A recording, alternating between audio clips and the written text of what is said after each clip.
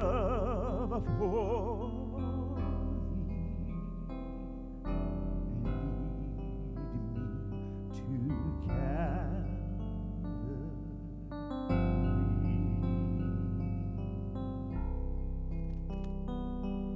And may I be willing, Lord, to bear daily my cross for thee,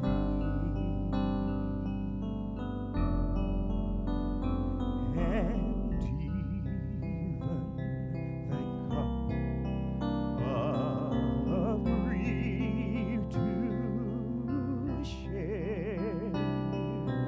Thou hast borne all for me,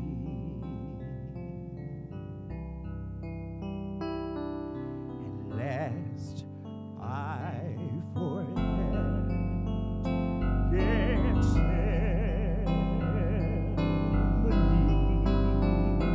and lest I forget thine agony, and lest I forget thy love for thee, lead me to Calvary.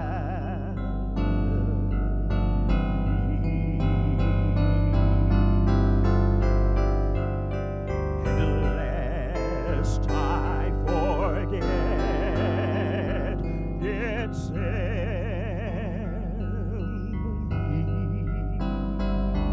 and lest I forget thine agony, oh, and lest I forget thy love for thee, lead me to Calvary,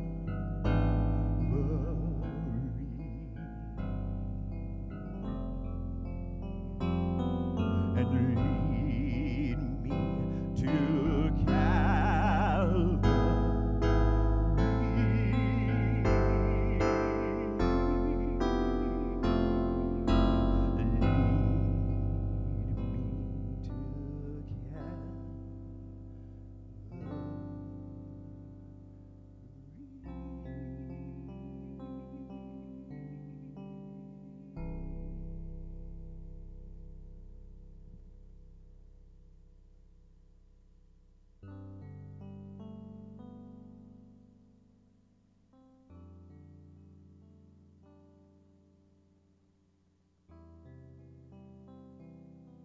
Amen. Thank you, Troy. I've heard it said that we, as believers, never move on from the cross.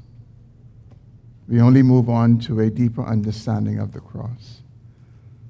And I pray that God will use our time together today to lead us to Calvary, which is the only objective place where his love is revealed. God's love is not revealed in our circumstances, not revealed in the advantages that we may feel that we have in any given moment. God's love is objectively revealed in one place, and that is on Calvary's Hill, where Jesus Christ took the place of sinners, bore their sins, and endured God's wrath, so that those sinners may have peace with God. And so may all of our hearts today be turned afresh to Calvary. Well, this morning we are going to look to the Gospel of Mark, Mark chapter 15. And the four Gospel writers give us four different perspectives of the same event of the crucifixion. And each of the accounts can be read in just a few minutes. But really what they wrote in a few minutes, what we can read in a few minutes, took place over some 6 hours. And so the account of the crucifixion contains numerous scenes, but the scenes are not so compressed as we read them to be. They were spread out over some 6 hours of time. And this morning I want to direct our attention to 3 of those scenes. They're found in verses 33 to 39 of Mark's Gospel, chapter 15. But for context, I want to begin reading in verse 16, and I will end in verse 41. So we'll read Mark 15, verses 16 to 41, but our focus for the sermon will be verses 33 to 39. Please follow along as I read. And the soldiers led him away inside the palace, that is, the governor's headquarters. And they called together the whole battalion. And they clothed him in a purple cloak, and twisting together a crown of thorns, they put it on him. And they began to salute him, "Hail, King of the Jews!" And they were striking his head with a reed, and spitting on him, and kneeling down in homage to him. And when they had mocked him, they stripped him of the purple cloak, and put his own clothes on him. And they led him out to crucify him. And they compelled a passerby, Simon of Cyrene, who was coming in from the country, the father of Alexander and Rufus, to carry his cross.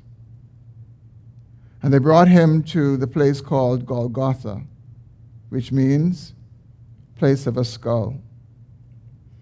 And they offered him wine mixed with myrrh, but he did not take it. And they crucified him and divided his garments among them, casting lots for them to decide what each should take. And it was the 3rd hour when they crucified him. And the inscription of the charge against him read, "The King of the Jews." And with him they crucified 2 robbers, one on his right and one on his left. And those who passed by derided him, wagging their heads and saying, "Aha! You who would destroy the temple and rebuild it in 3 days, save yourself and come down from the cross." So also the chief priests and the scribes mocked him to one another, saying, "He saved others. He cannot save himself. Let the Christ, the King of Israel, come down now from the cross, that we may see and believe." Those who were crucified with him also reviled him. And when the 6th hour had come, there was darkness over the whole land until the 9th hour. And at the 9th hour, Jesus cried out with a loud voice, "Eloi, Eloi, lema sabachthani," which means, my God, why have you forsaken me?" And some of the bystanders, hearing it, said, "Behold, he is calling Elijah." And someone ran and filled a sponge with sour wine, putting it on a reed, and gave it to him to drink, saying, "Wait, let us see whether Elijah will come to him to take him down." And Jesus uttered a loud cry and breathed his last, and the curtain of the temple was torn in 2 from top to bottom. And when the centurion who stood facing him saw that in this way he breathed his last, he said, "Truly, this man was the Son of God." There were also women looking on from a distance, among whom were Mary Magdalene and Mary, the mother of James the younger, and Joseph and Salome. When he was in Galilee, they followed him and ministered to him. And there were also many other women who came up with him to Jerusalem. Let's pray together. Father, we bow our hearts this morning and we pray that you would lead us afresh to Calvary. We pray, O Lord, that you would bring Calvary afresh in our sights, but not in familiar ways, but ways that will cause us to further comprehend the depth of the mercy and grace poured out there for sinners like us. Lord, I pray that you would use me as an instrument in your hands this morning to speak to the hearts of these your people who are gathered in this place. And I pray, Lord, that you will lead us all to get a fresh glimpse of that place where you demonstrated your love for sinners like us. We pray and we ask these things in Jesus' name. Amen. The first thing I want to direct our attention to this morning is the loud cry of Jesus as he hung on the cross. In verse 25, Mark tells us that Jesus was crucified at the 3rd hour, or 9 a.m. And to be crucified is not death itself. To be crucified is to be nailed to a cross and to be left there to die a slow and painful death. And historical accounts tell us that they could go on for days. And it was that process that was called crucifixion. Death came at the end of crucifixion. It was intended that that would be the outcome, but crucifixion itself was just a slow, painful, agonizing death. And in verses 33 to 34, Mark tells us that when the 6th hour had come, this would be some 3 hours later, because Jesus was nailed to the cross at the 3rd hour. So this would be 12 noon. There was a darkness over the whole land until the 9th hour. That would be 3 p.m. And at the 9th hour, Jesus cried out, "Eloi, Eloi, lema sabachthani," which means, my God, why have you forsaken me?" I think it's important to note that the darkness that took place in that moment over the whole land was very unusual. If the darkness was just for a moment, that would have been unusual, but the fact that it was a persistent darkness for some 3 hours made it very unusual. And the darkness took place at 12 noon, which typically is the brightest hour of the day. And was in the midst of that darkness, in the midst of that 3-hour span, that Jesus cried out, my God, why have you forsaken me?" And we should ask the question as well, why did God forsake him? Why did Jesus, in the midst of unusual darkness, make this loud cry? Why did he not cry out when he was being crucified? Why did he not cry out when they were hammering nails into his hands and hammering nails into his feet? When they were mocking him and hitting him and punching him? Why did he not cry out in those moments? Well, the reason Jesus did not cry out in those moments is because what was happening to him in that span of the 3 hours of darkness was far more horrific than anything the Romans could have done to him.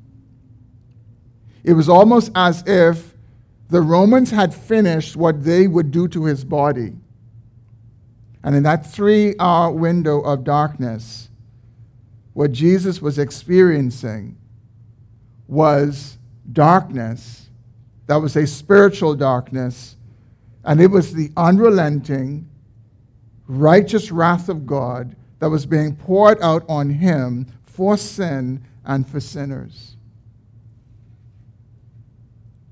In the darkness, God was expressing his justice and pouring out his furious wrath against sin.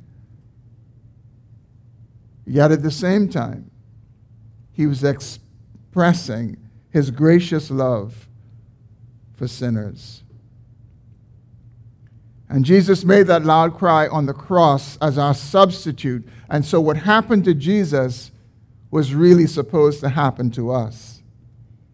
He took our place, he bore our sins, and he absorbed our punishment. I don't know if you've ever reflected upon it, but the reality is that when people go to court and they are charged for different criminal offenses, I think we all know they get different sentences. Some are sentenced to prison for just a few months. Some are given a discharge and say, behave yourself and you won't have to go to prison. And then some even get the maximum sentence, which is a death penalty if they have committed murder. And the reason that those punishments differ is because of this general rule that the punishment should fit the crime. It's the notion of an eye for an eye and a tooth for a tooth. And so it is not just when a person has knocked out someone else's tooth that you take out their eye. The punishment is supposed to fit the crime. And so even if, under ideal circumstances, if we did not know what the crime was, we could have some idea of the crime based on the punishment. If it truly is an eye for an eye and a tooth for a tooth, if it is a pound of flesh for a pound of flesh. And where did we get that from? We got that from God. He laid it out in the law of the old covenant. He said an eye for an eye and a tooth for a tooth. He said the punishment is supposed to fit the crime because he is just. And brothers and sisters, when we bear that in mind, and we consider the cross, and we consider the punishment that Jesus endured on the cross, it helps us to see what justice looked like for sin. It helps us to see the way God sees sin. If God in any way exaggerated what happened to Jesus, then he is not just and he is not God. But we know he is just and we know he is God. And so what Jesus went through on the cross gives us a glimpse of the way God views sin. And more personally, the way God views our sin. Jesus did not die for sin in a vacuum. Jesus died for the sins of every single person who would ever come to believe in him and put their trust in him. And so if that's you this morning, if you have come to put your trust in Jesus Christ, the reason Jesus endured what he endured, the reason he cried out under the wrath of God, is because that is what your sin and my sin deserve. He took our place. He took our punishment. And his cry was our cry. There are those who believe that Jesus cried out because the excruciating pain of crucifixion had gotten to him. But that's unlikely because it clearly was not necessarily the norm to cry out. We have no record of the two robbers who were crucified with him crying out. And if Jesus cried out because of the pain of crucifixion and they did not, it would point to him being and dying far less honorably than those two robbers. Some say he cried out because he felt forsaken. But brothers and sisters, no, Jesus cried out not because he felt forsaken. Jesus cried out because he was forsaken.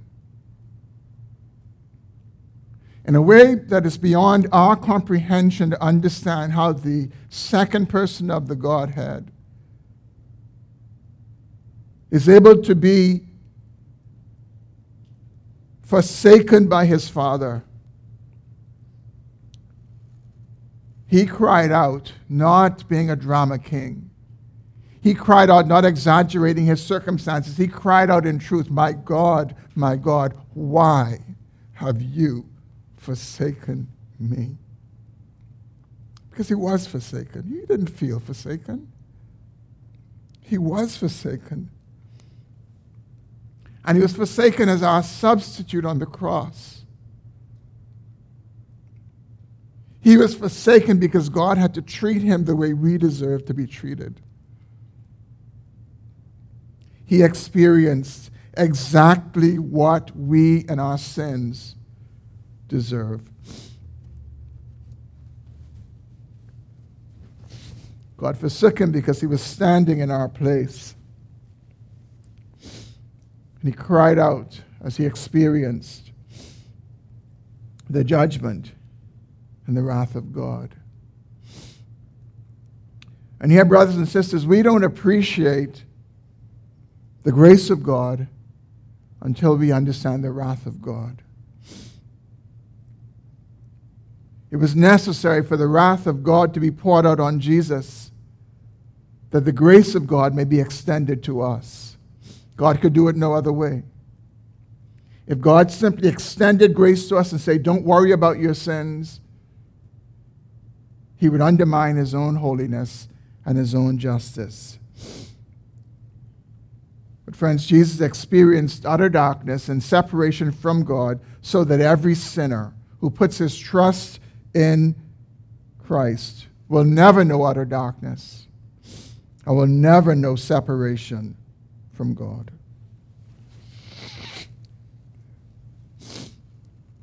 Instead of crying out in forsakenness, we can do what we did this morning. We can sing out in joy. We can sing out, crown him with many crowns. We can sing of the mercy and grace of the Lamb who was slain. And what a joy it was to hear loud voices this morning singing out. But every voice that sang out this morning deserved to cry out, my God, why have you forsaken me? And so thank God on this Good Friday that we are able to sing instead of cry. We're able to adore the one who made this all possible. The second scene that I want us to consider is the torn curtain.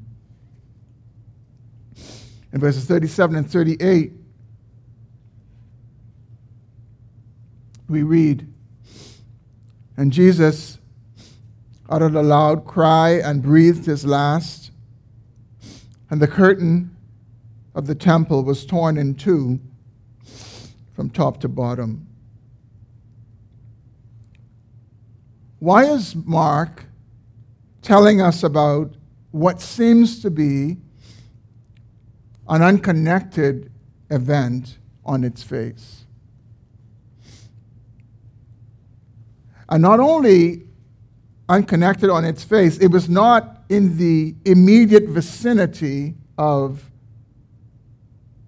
Calvary where Jesus was crucified, which would have been outside of the city. But not too far away was the temple.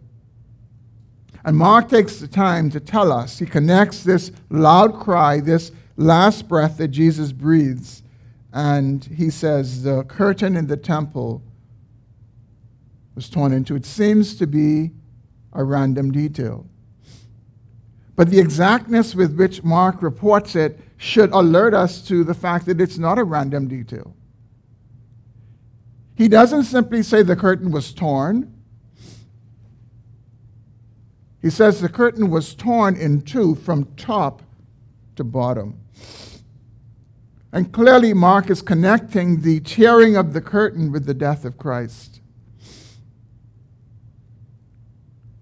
For Mark, the tearing of the curtain was not just an interesting historical fact. It represents an important theological truth. And Mark wants us to see it. Now, the temple would have had two curtains. There was one curtain that separated the holy place from the outer court. And there was another curtain that separated the holy place from the most holy place. Mark doesn't tell us which of those curtains he is referring to. But the writer to the Hebrews gives us some insight of the point that Mark was clearly making. In Hebrews 10, verses 19 through 25, 19 to 23, this is what the writer says. Therefore, brothers, since we have confidence to enter the most holy place by the blood of Jesus, by the new and living way that he opened for us through the curtain, that is, through his flesh.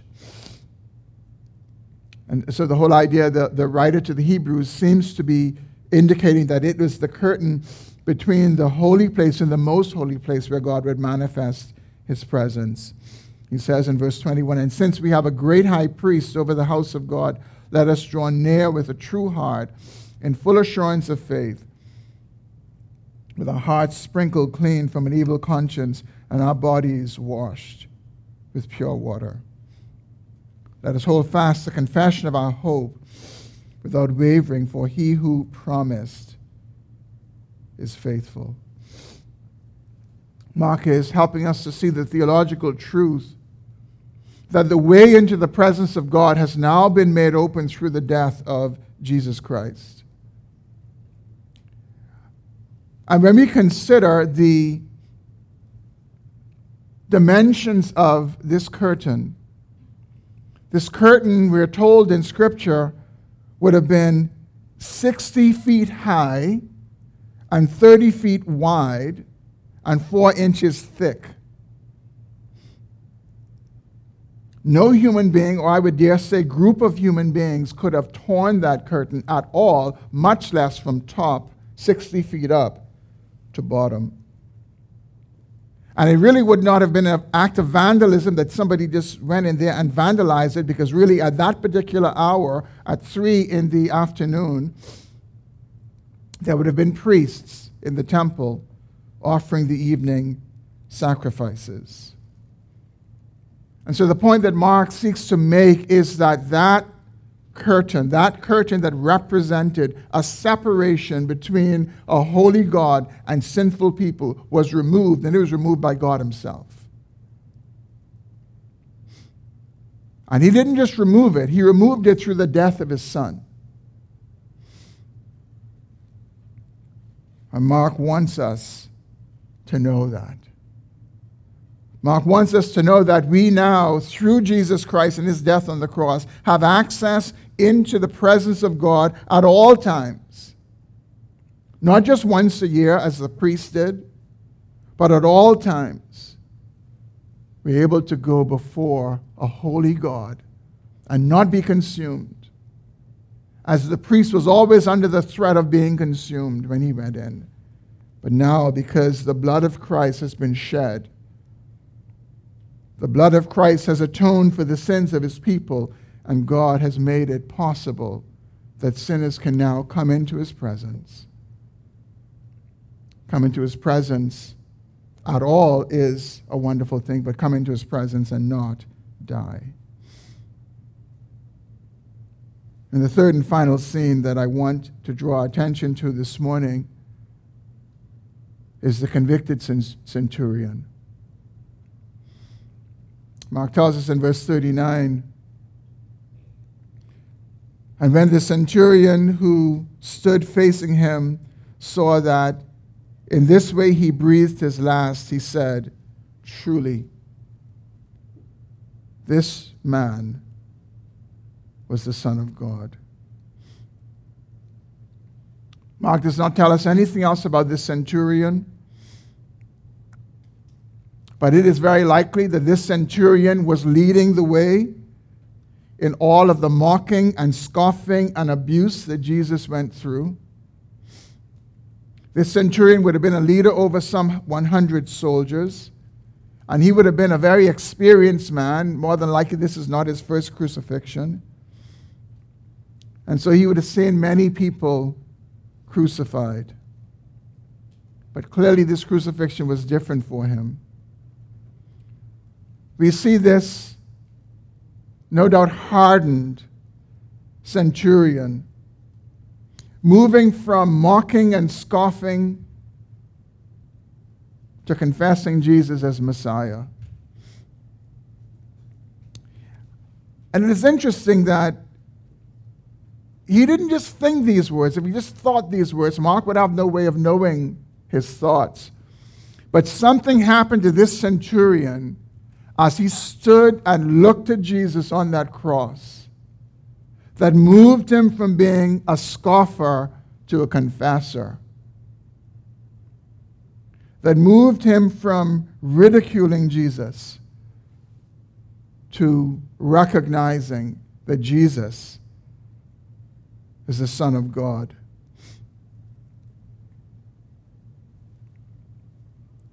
And he said them loud enough that they would be heard and that Mark is able to record them. And while it is easy to simply read over those words and think that the centurion was having regret or something, friends, there was something far more life-changing that was taking place in those words.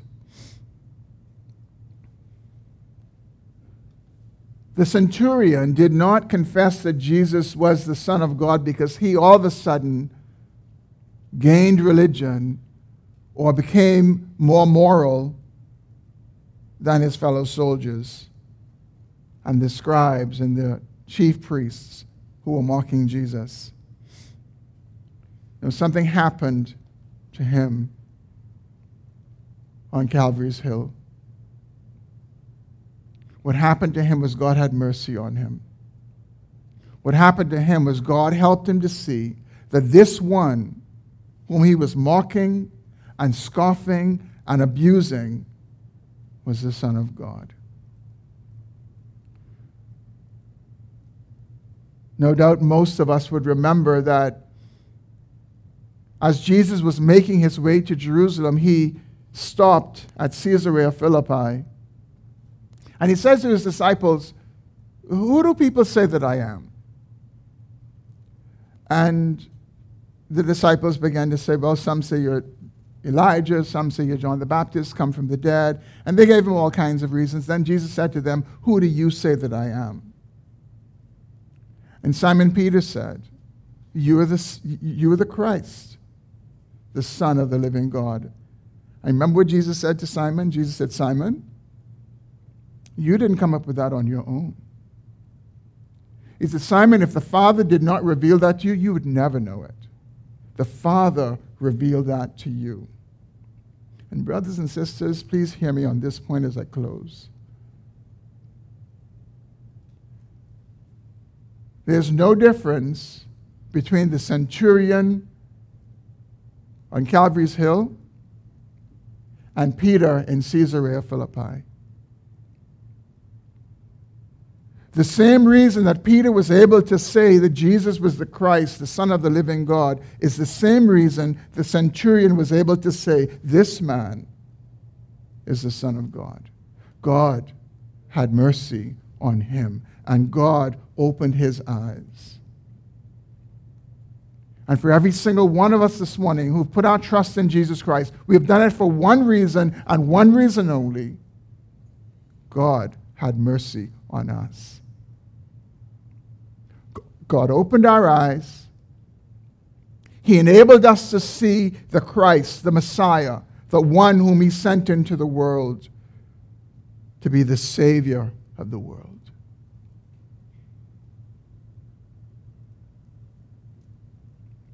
The centurion experienced the mercy and the grace of God that caused him to do a 180 in his life, to move from mocking and scoffing Jesus to confessing Jesus as Lord and Savior. And I again say to all of us this morning, all of us who have come to confess that Jesus Christ is the one who has come into the world as the Son of God to give his life as a ransom for many, let us be amazed that the grace of God has come to us and opened our eyes and brought us to a place of conviction that he is the Son of God. And we are now able to live for the one who has died for us. May our hearts today be freshly amazed by the grace of God. May we be amazed by the loud cry, remembering that Jesus cried in our place. May we be amazed by the torn curtain, remembering that God tore it for us, giving evidence that sinners like us now have access into the presence of God.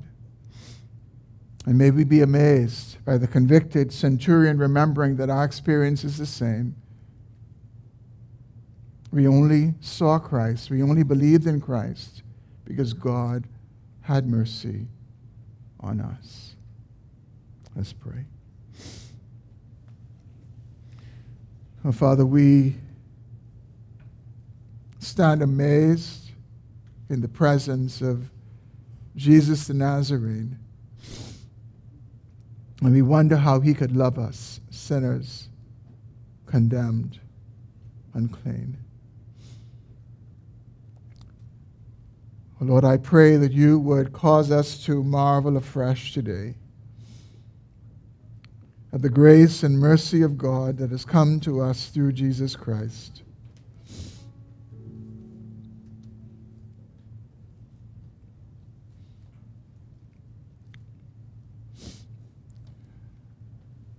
And Lord, more than just being amazed,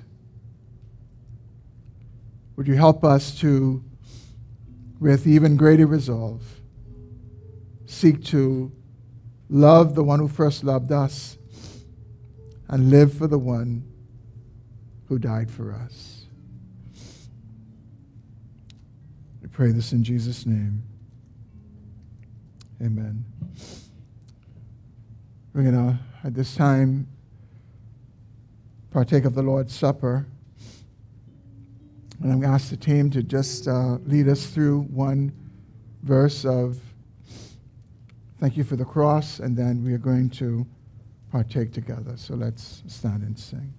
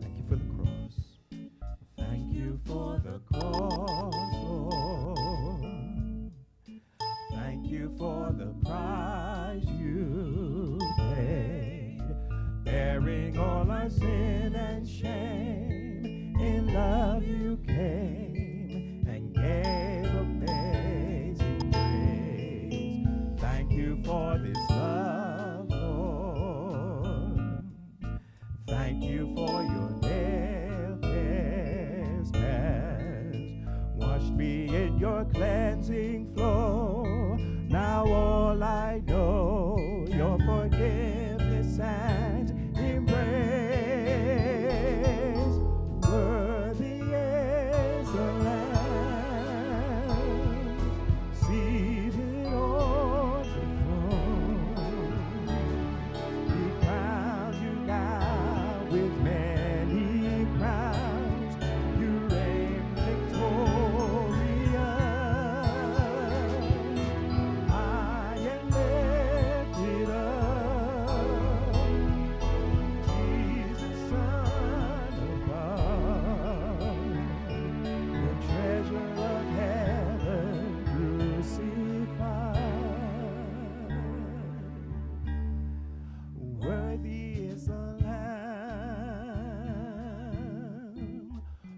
Worthy is the Lamb.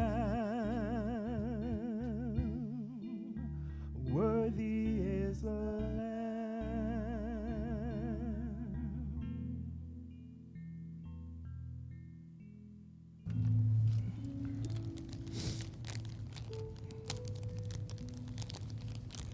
For this part of our gathering, we get to remove our masks, those of us who are partaking of the Lord's Supper this morning. And if you are, you should have already received a packet of the elements.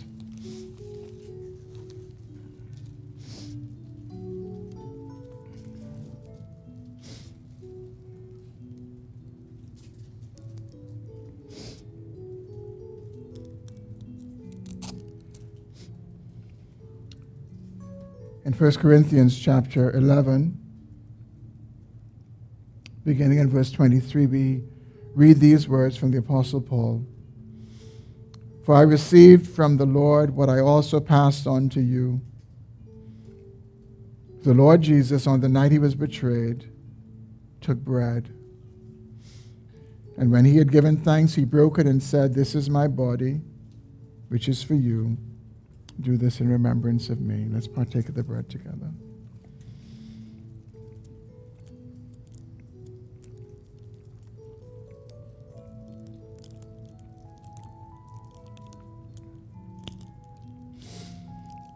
Then Paul goes on.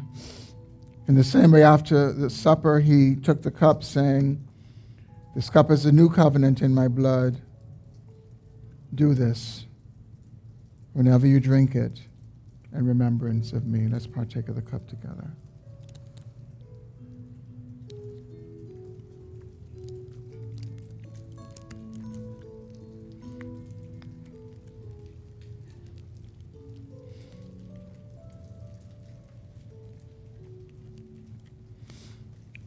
Paul concludes with these words.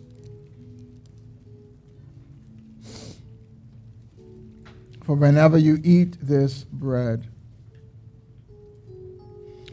and drink this cup, you proclaim the Lord's death until he comes. We're reminded that our Lord is going to come again. And yes, it has been about 2,000 years since he said he will return.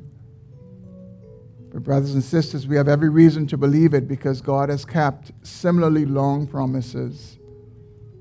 The promise that he would send the Messiah, that the Messiah would die for sin. He's fulfilled his word.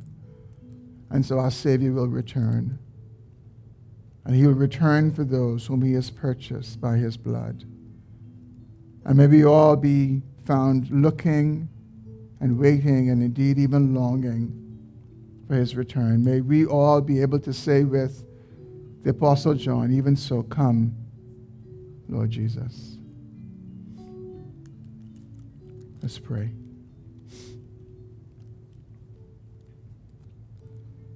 Father, we thank you that the one who came and lived and died for sinners will come again. And Lord, may we who have been purchased by him look for and long for that day. Lord, I pray for